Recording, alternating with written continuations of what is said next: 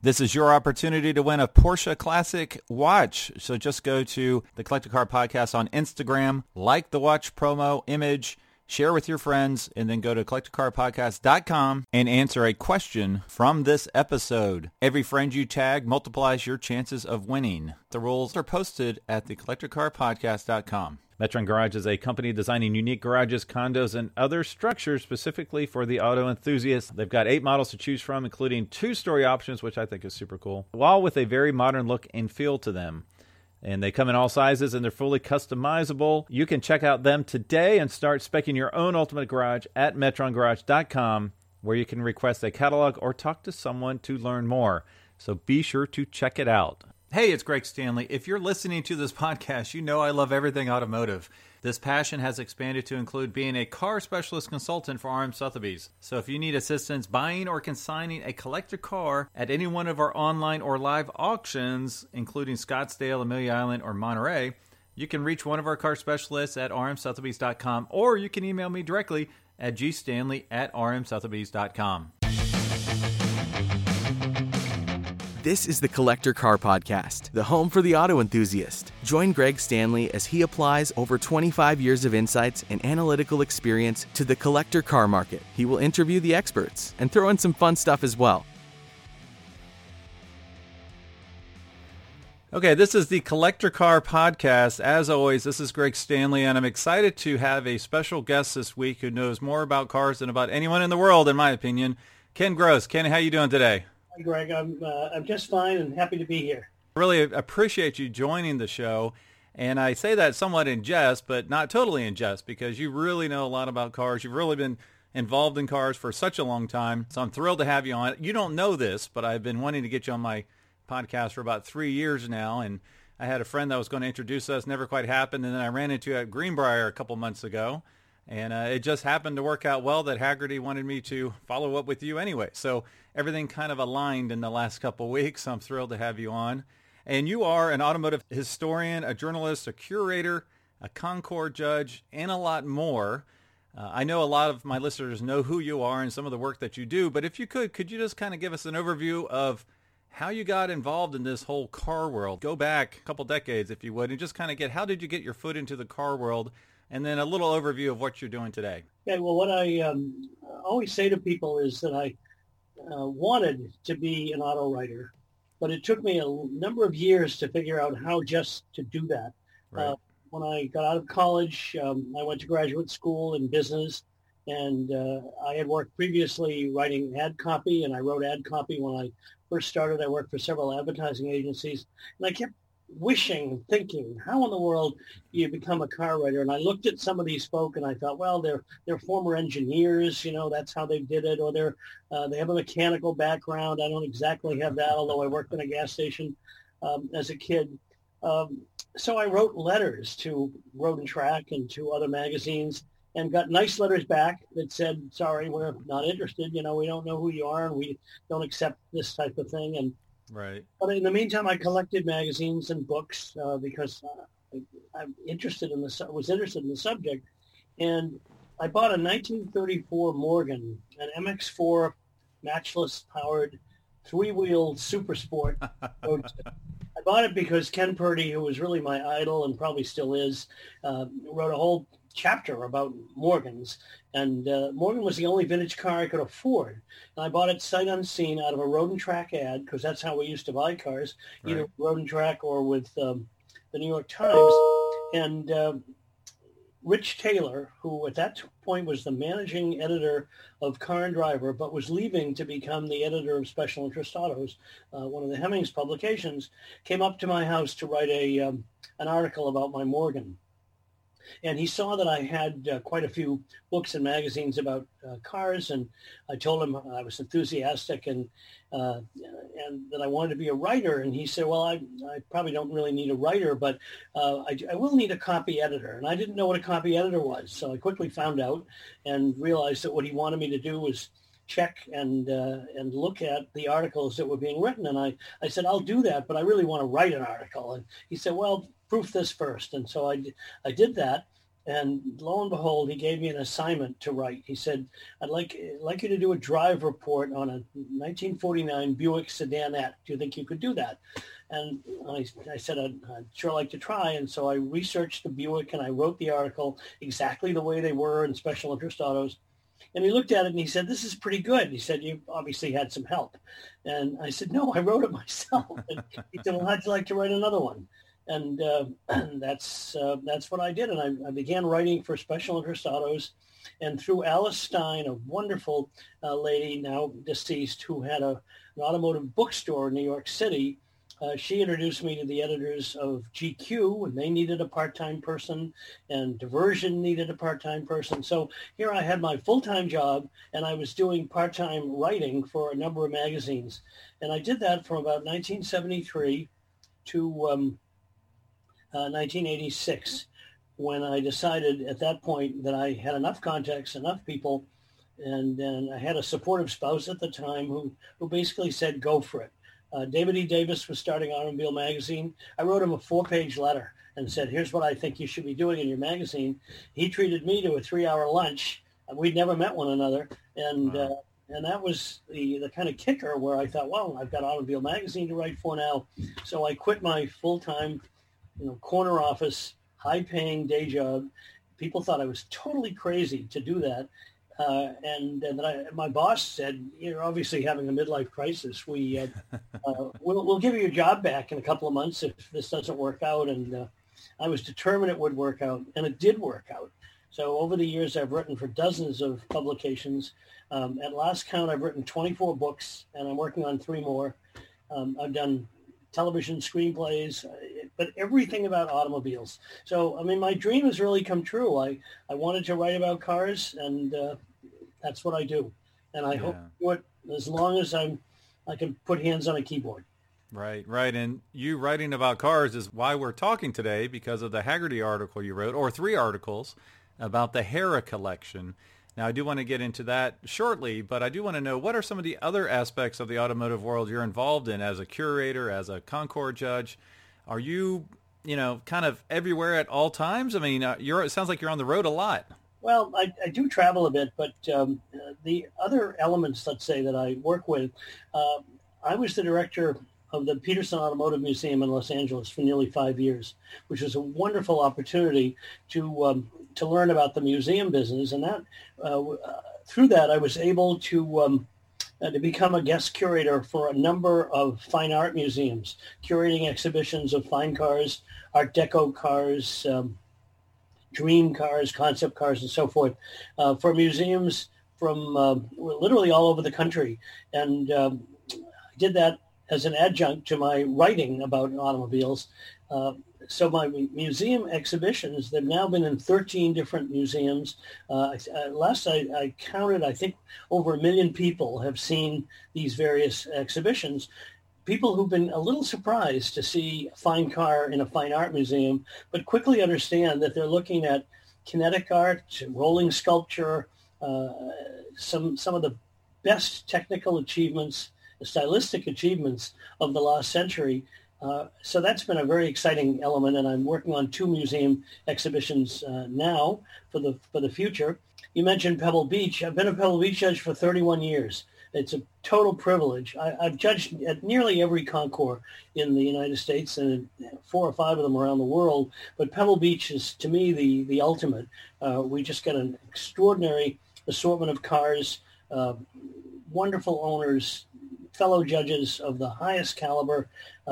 It's my dream weekend every year.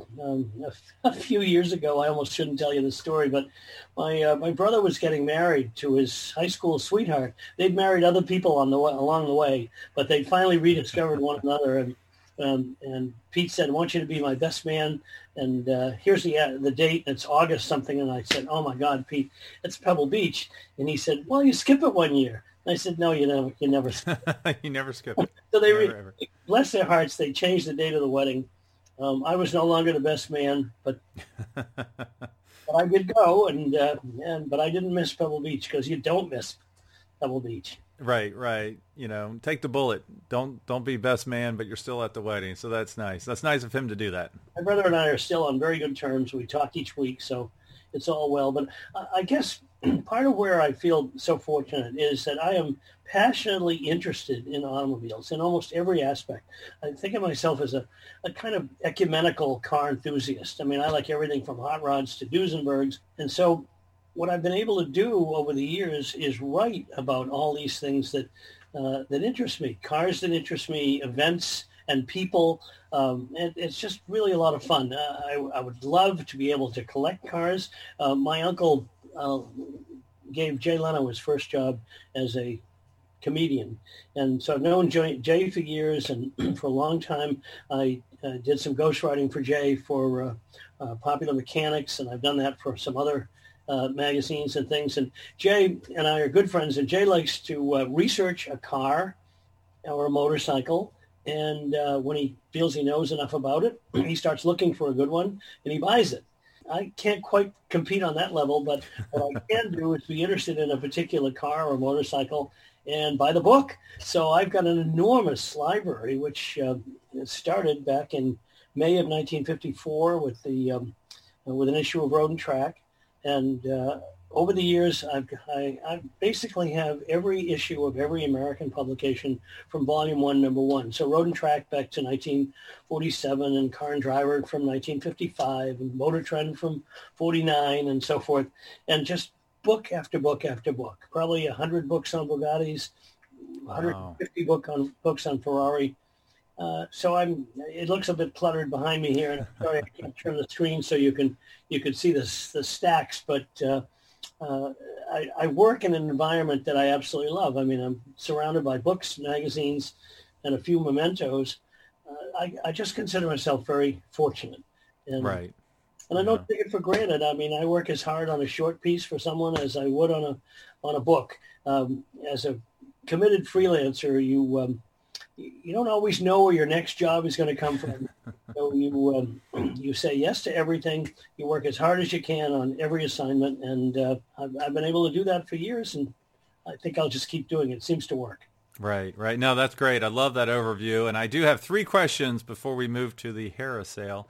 The first is what's the Salt Lake Bonneville Flats picture behind you over your left corner there, your left shoulder? Well, that's the Kent and Leslie Streamliner from actually that one's Skyland Ford. The Kent and Leslie picture is over here. I don't know if I can do this and you can see. For those of you listening on the podcast, you'll have to check out the YouTube channel to see the video, see these cool pictures behind Ken. Behind me are 3 paintings. The top one is the famous Pearson Brothers coupe that Bruce Meyer owns. The one below it is Bill Like's 32 Ford Roadster, which I think is owned by Bo Bachman and the Galpin Ford people. Yep. And that Streamliner, which is kind of the forerunner of the Kens and Leslie car, I'm not sure that has survived. But hot rods are kind of how I initially got interested in automobiles. I couldn't really afford. I mean, I did buy that Morgan, but prior to that, and in high school, I was a very committed hot rodder, and I still am, with a garage that has a 32 Ford Roadster and a 39 Ford with a Chrysler Hemi engine in it. And we also have my wife's 61 Porsche 356B Super 90. So there again, being ecumenical, we have an imported car and a bunch of hot rods. Yeah, no, that's really cool. Okay, for my second question, it's actually the same as my third question, but if you could only pick one car out of the Peterson, what would it be? And if you could only pick one car out of Jay Leno's garage, what would it be? Boy, that is really tough. Let's do Jay Leno's garage first. He has a Walker LeGrand bodied, one-of-a-kind Duesenberg streamlined coupe that was built for Josiah Lilly, the heir to the Lilly pharmaceutical fortune. It's a semi-streamlined, big, very dark blue, almost a blue-black coupe with an enormous hood. Jay drives it and says, here comes the landlord. It's just a really menacing-looking car. And, I mean, Jay has fabulous stuff, lots of great cars, but that's one that kind of talks to me. And where the Peterson is concerned, boy, Of course. Okay. I would happily take their 1914 Mercer Raceabout, which was a car I was able to help Bob Peterson acquire when I was the director. One of the best parts of that job was bidding on cars for Pete at auctions. He didn't like to bid, but he liked to buy cars. He could pick significant cars out of a catalog, and I was able to help purchase that car for a little over $900,000 in an era where Mercers weren't quite valued that high, although very soon afterward they started shooting into the seven-figure range. So I drove the Mercer on the Pebble Beach tour one year.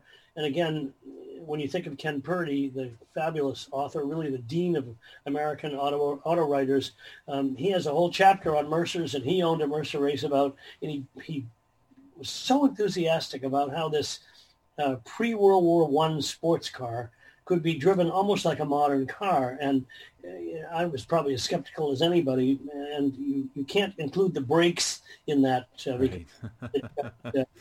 Two-wheel brakes on the rear wheels that actually work better when you're pulling the e-brake handle than stepping on the brake pedal.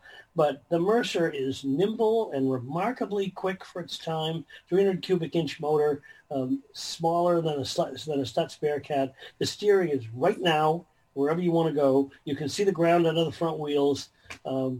Just a remarkable car, and I would happily take that and not ask for anything else.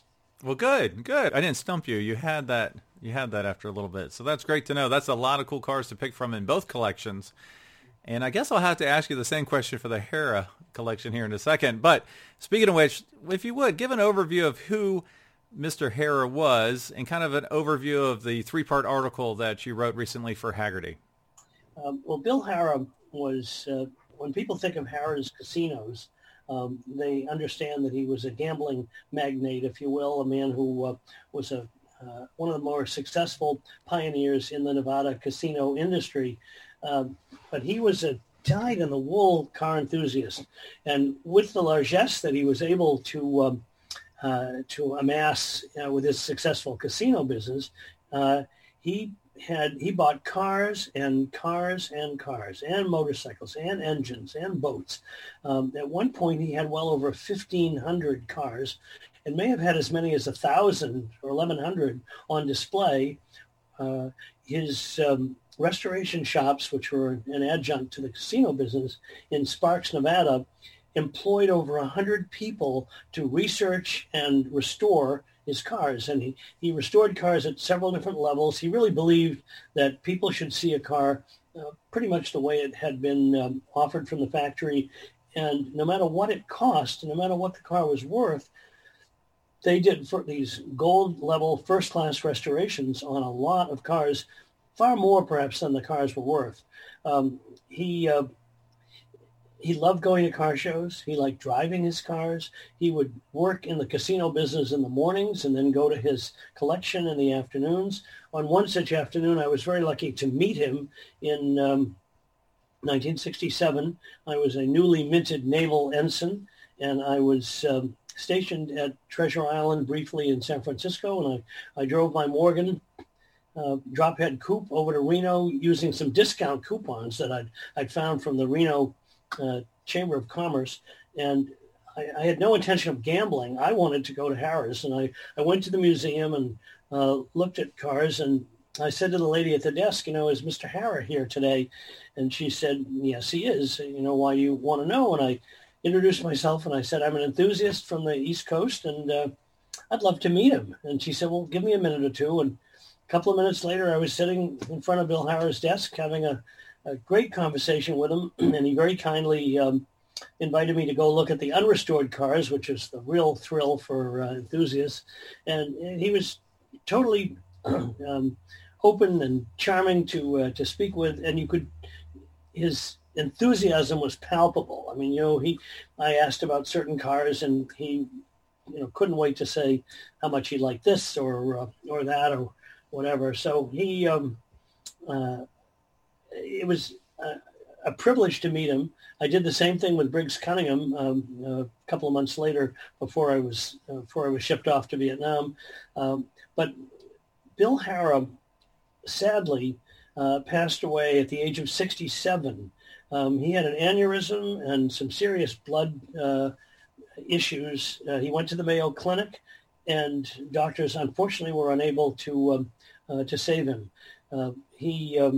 He didn't know that he wouldn't survive this operation. I mean, he's certainly had high hopes. But when he passed away, here is this enormous collection.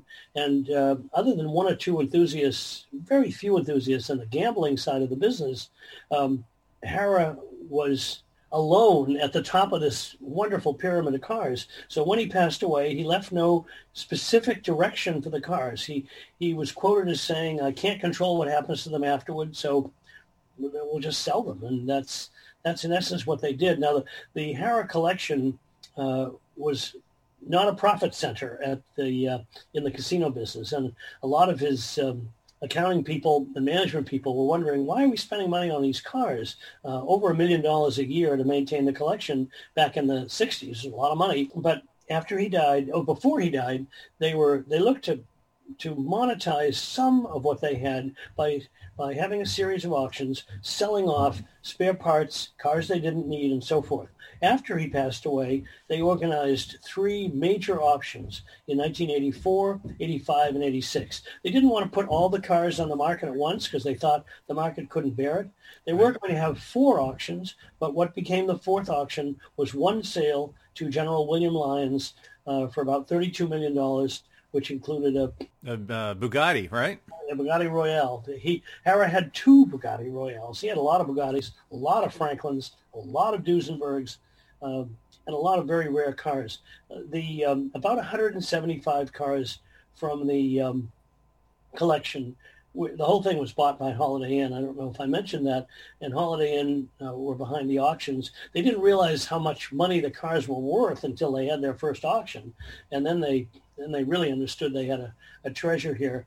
But there was a huge hue and cry. State of Nevada, individuals, car collectors, people wanting to keep the collection together. And that was impossible because it was so vast and so expensive. But about 175 cars were saved, if you will, and given to, they established what is now the National Automotive Collection in Reno. It's a wonderful museum, and you could say they had 175 of some of the very best cars in the collection, and you can go see that today and see pictures of the glory that was Harrah's, if you will. So I was asked by David Zenley to write kind of an oral history of the Harrah, of the sales. And the reason being that in the 80s, this was a major turning point. I mean, there were a few auctions. Barrett-Jackson, in a smaller way, was operating.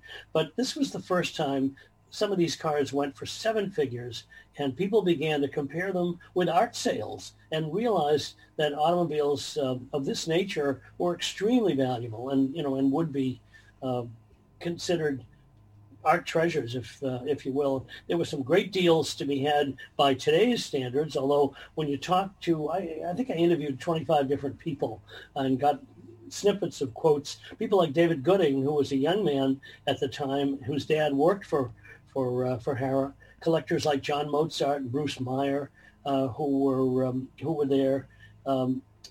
And they all, my friend Charlie LeMaitre from Massachusetts, they all knew that they were witnessing something pretty extraordinary.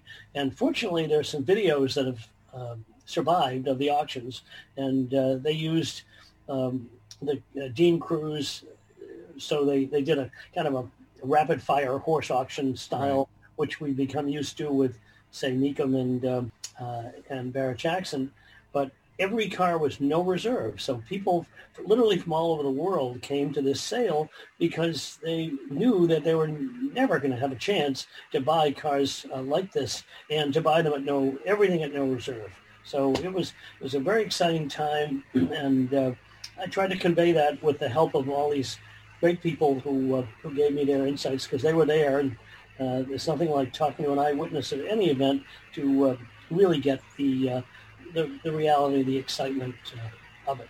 Right, right. Now, the first auction, did that take place in 1983? Is that correct? No, I actually have the catalogs here. I mean, there were auctions in 81, 2, and 3 before I have everything in my library. And so here are the 3 catalogs from the Harrah auction. Oh, wow. That's cool. So you got 3 original catalogs of the Harrah auction.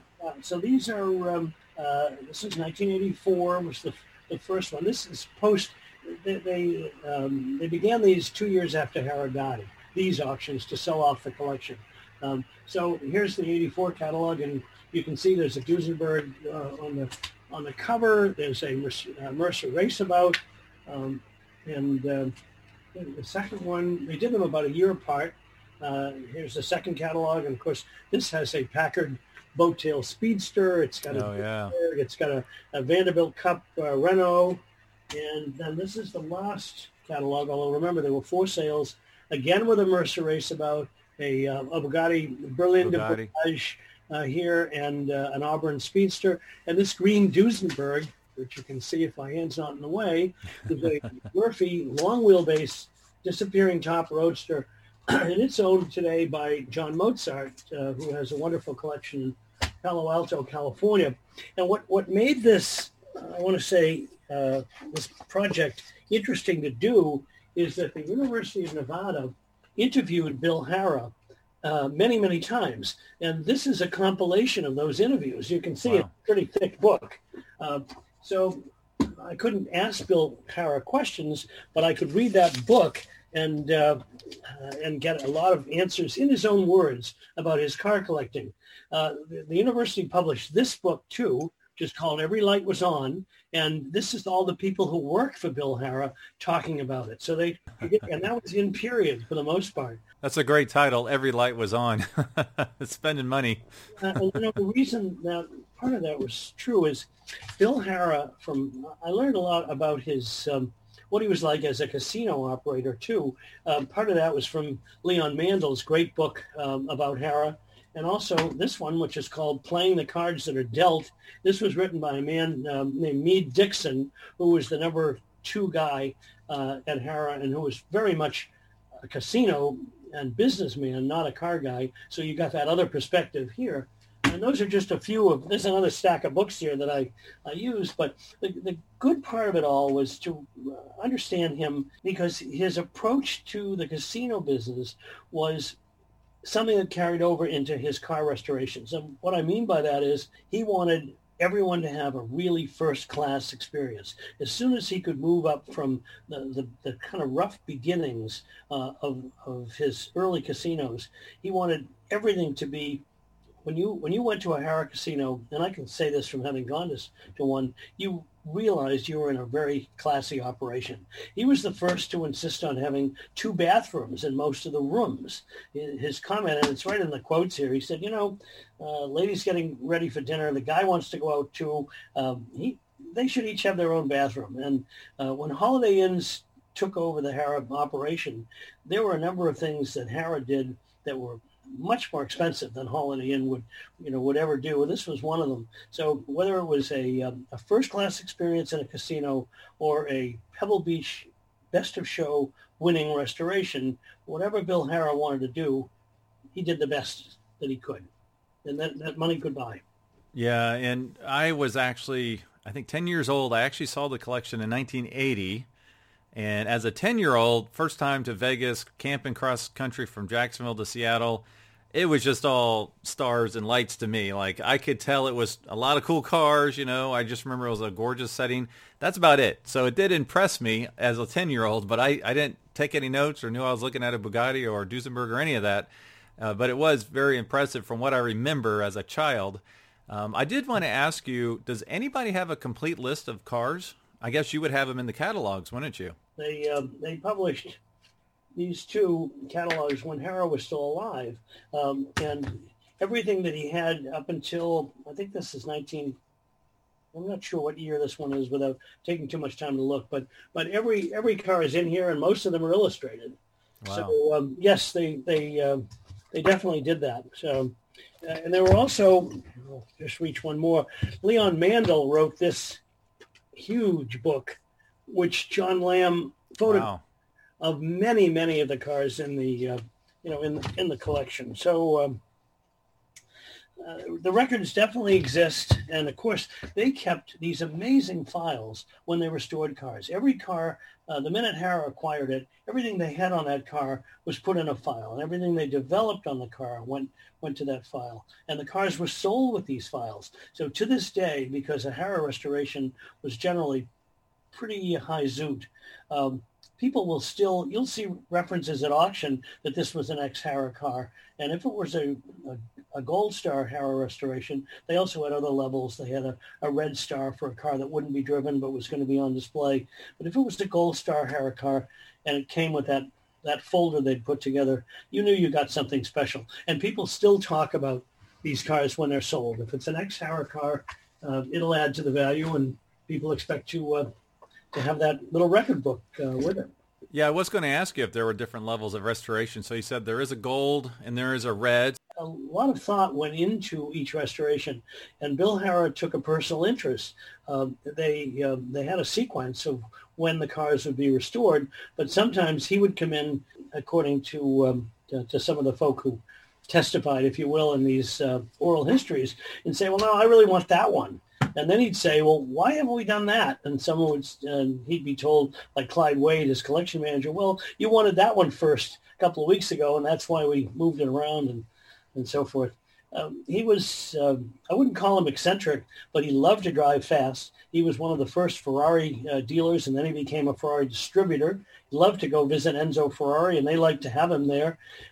He put a 365 GTC4 engine and driveline in a Jeep Grand Cherokee, which he called the Gerari, and he would terrorize the road from Reno to Lake Tahoe.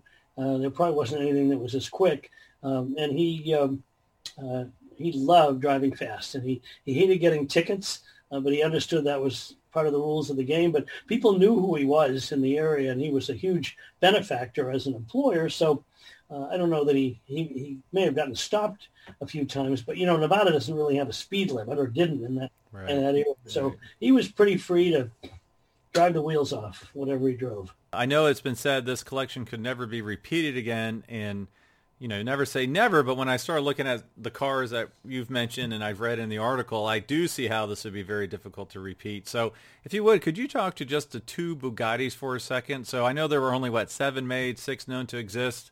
6 Royales. It's popularly thought that there was a 7th, and there's even a fictional book called The 7th Royale, but there were only 6. Okay, and now one of those hasn't sold publicly in a very long time. What's the estimated value, would you guess, a Bugatti Royale would bring nowadays? Oh, well, they're different body styles. I mean, Henry Ford has a Ludwig Weinberger Cabriolet that I think is one of the most handsome of those cars. If Ferrari GTOs are in the $40-50 million range, maybe 25 to 30 for a Royale. I mean, I really don't know. Let me rethink that for a moment, because Peter Mullen, the Type 57 SC Atlantic Coupe that he has with a silent partner, I think they paid over $50 million for that car. The question really is, would you rather have a Royale, which is a giant fire truck of a Bugatti with an engine that they used in railroad trains after they couldn't sell enough Royales, or a nimble, elegant, wonderfully stylish car like an Atlantic? So where they fit in the hierarchy, I don't know. But we're talking tens of millions of dollars, certainly. Sure. Yep. And some of the other cars I just wanted to read off here, because I know some of these went, like you said, to the Lions collection. A lot of Duesenbergs. One article I read had maybe up to 19 Duesenbergs in the collection. There was a whole lot of Duesenbergs. A 1929 Miller Indianapolis race car that became a prototype for later models. Obviously, that's a very special car. And then there's some other stuff that maybe some folks haven't heard about. The DuPont Speedster, some of the DuPont cars, those were in that collection as well, weren't they? Well, they were. And I'll talk about DuPonts, but can I go back to the Miller for just a sec? Sure. Yeah, let's go back to the Miller. That Miller is a 91 front drive. And that particular car was one of 2. That car is now in the Smithsonian Institution. It's the Packard Cable Special. It's one of 2 cars that Leon DeRay, who wasn't French but liked to use a French name as a race driver in the 20s, and sat on the pole a number of times at Indy, but never won the race. That was one of two cars that he and Pete Paulo and a couple of other drivers took over to Europe to race. It was kind of ill-suited because it only had a 3-speed transaxle. It's a front-wheel drive car. It really didn't have the brakes for a European road course, but it was really fast, and it set records at Monza. So think about this: a 91 cubic inch, a liter and a half, twin cam, straight 8, centrifugally supercharged, running on some type of fuel mix, putting out over 230 horsepower in that area. Yeah. Capable of nearly 150 miles an hour, depending on what the gearing was. So the guy who became most interested in those two race cars was Ettore Bugatti, and he bought both cars and took them back to Molsheim, and he bought them for one particular reason: the twin cam cylinder heads. He essentially copied the twin cam heads for his Type 49s, Type 50s, and subsequently Type 57s, and never used the cars after that. So they languished in Molsheim until Griff Borgeson, who was an editor at Car and Driver and a scholar, managed to buy those two cars. One went to the Indy Museum, where it still is today. The other subsequently went to a man named Bob Rubin, who had it restored at the Leiden Restoration Shop in Lahaska, Pennsylvania. And then subsequently it went to the Smithsonian Institution. So with a lot of the Harrah cars, you can kind of trace where they were. And that particular Miller was one of the best. And a shameless plug here, I've put together a class of Miller racing cars for the Pebble Beach Concours this year. And we are trying really hard to get that Miller from the Smithsonian. We do have its twin from the Indy Museum, and the Leon Duray car will be there. So then we jumped to the DuPont, and DuPont, they made a number of wonderfully sporty automobiles. DuPont, along with Chrysler and Stutz, raced at the 24 Hour of Le Mans in the late 20s, and their cars are very distinctive looking. They have a very unusual grille and kind of vestigial, if you will, racy-looking fenders. That particular DuPont went to an owner in Florida, and then it went to the Peterson, the black DuPont Speedster, and it's still in the Peterson today. I didn't have time with this story, but I do a little bit of studying, and many of the Harrah cars ended up in top collections around the world, and that the DuPont is a good example. Yeah, it's really amazing to hear you kind of piece together where these cars went since the sale. You know, that's really neat, or even the history before the sale. And one thing I did notice is that there were some complete collections, it says here. Basically, every model of Franklin's 1903 to 1934, every model of Packard's 1900 through 1958, every Ford from 1903 through 1977. Is there anything, because I have one in my head I'm thinking of, I haven't seen it in any of the articles here. Are there any cars or brand that you're surprised was not in his collection? Obviously, a lot of this stuff is pre-1950, but he does have some 50s and 60s cars in there. Is there anything that pops out in your head, like, why didn't he get that car or this car? I don't see any Ferraris on the list per se. There were. Okay, there were. Okay. We had quite a few. My friend Mark Smith bought the ex Anna Magnani Ferrari 195, I think it's a Vignale Coupe, for like $45,000 in one of these sales. And so there definitely were. There were Ferraris.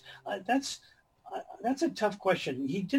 I would have thought he might have more Delahaye's and Delages. You know, some of these Figoni and Pulaski cars. There were a couple, but that didn't seem to be an area where he focused much. But he did have 540K Mercedes Benzes. Again, he really studied the history of the automobile, and he knew what to go after, and he had people literally all over the world looking for cars for him. David Gooding's father was one of these correspondents in the Los Angeles area, and they liked the reports that Ken Gooding wrote on the various cars. I mean, he would. The drill was that one of these lookouts would call or tell them, "Gee, I found a Mercer, a Series G race about, and they'd say, well, tell us more, get us pictures and so forth. When they could, they didn't really want people to know that it was Harrah's who was buying it because they were afraid the price would be boosted, and oftentimes it was. But David Gooding's dad, Ken, wrote such great reports that they brought him in and they put him in charge of the research facility, and he was part of the collection management. So David grew up in the Harrah collection, and little wonder he went to work for Christie's and NRM and started his own auction firm. Yeah, it sounds like just the most fascinating dream job. I'm sure that would have been a job you would have liked to have had back in the day as well. Just, I think any enthusiast would definitely have wanted to work there. And Harrah was, I mean, he was a tough manager, but apparently where the cars were concerned, he was just the same car crazy kid that we all are. As we wrap up here, I wanted to find out, what is one of the main impacts you see from that sale? I would assume one of them is the kind of the evolution of the collector car auction industry would probably be one of those. Could you expand on that if you agree? And are there any other kind of big impacts the sale had that have gone through today? Well, it's certainly the auction industry had begun a little time before. I mean, in the early 1970s, I went to Kirk White's auctions in Bryn Mawr, Pennsylvania. He had two back to back, and I hunt a little bit on the other side of the room. I can find the catalogs for those. But and he had Omar Landis, who had been auctioning off horses in Idaho or Iowa somewhere.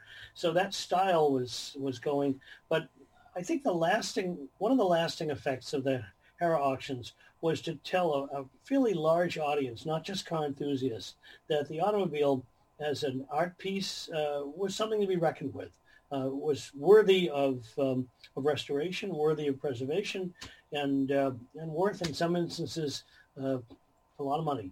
And I think that word of some of these sales, certainly the Bugatti sale, reached outside the car hobby. I mean, the insiders all had a feeling and knew and watched the values going up. But for the first time now, people who weren't car hobbyists were saying, wow, that Duesenberg sold for hundreds of thousands of dollars. That Bugatti sold for millions. There's something to this. And of course, we've never looked back now. John Mozart told me a funny story. John Mozart spent $22 million a few years ago to buy a Duesenberg SSJ at a Gooding auction that had belonged to Gary Cooper.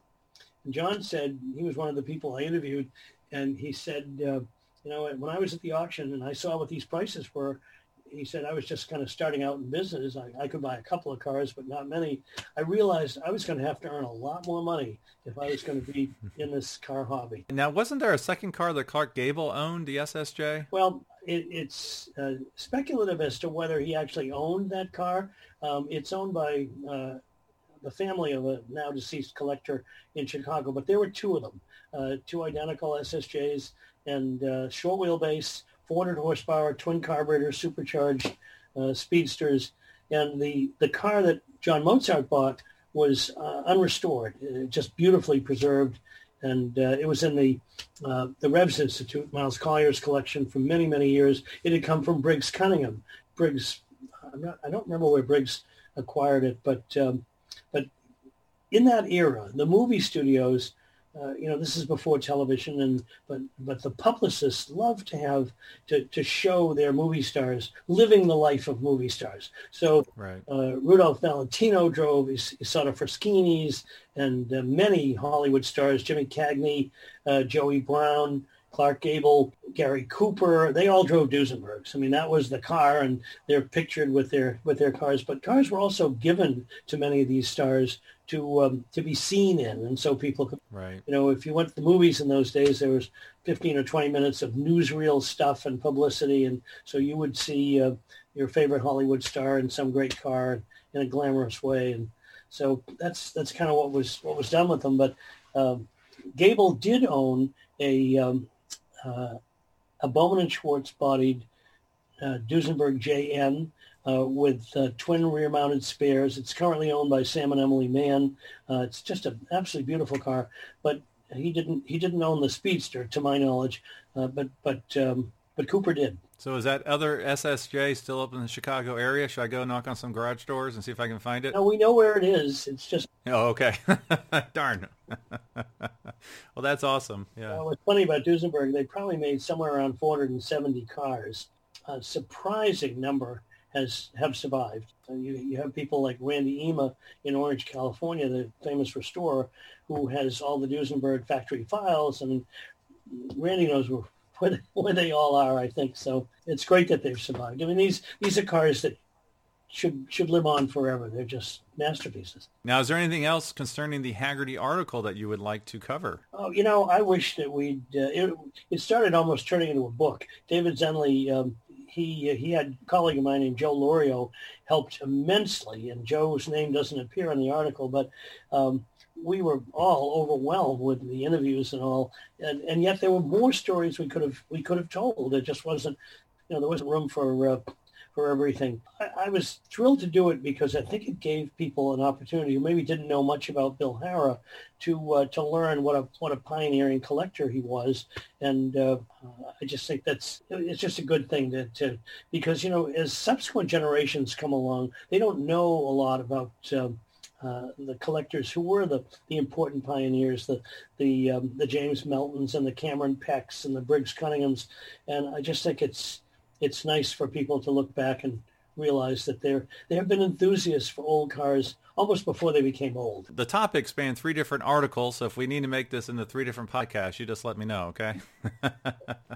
Well, thank you so much for your time today, Ken. It's been a real joy and pleasure getting to know you a little bit more, but also talking about the Harrah collection. Thank you, Greg. It's a pleasure to be here. Thanks for listening to the Collector Car Podcast. Don't forget to give us a nice rating on iTunes and be sure to follow us on Instagram and everywhere else at the Collector Car Podcast.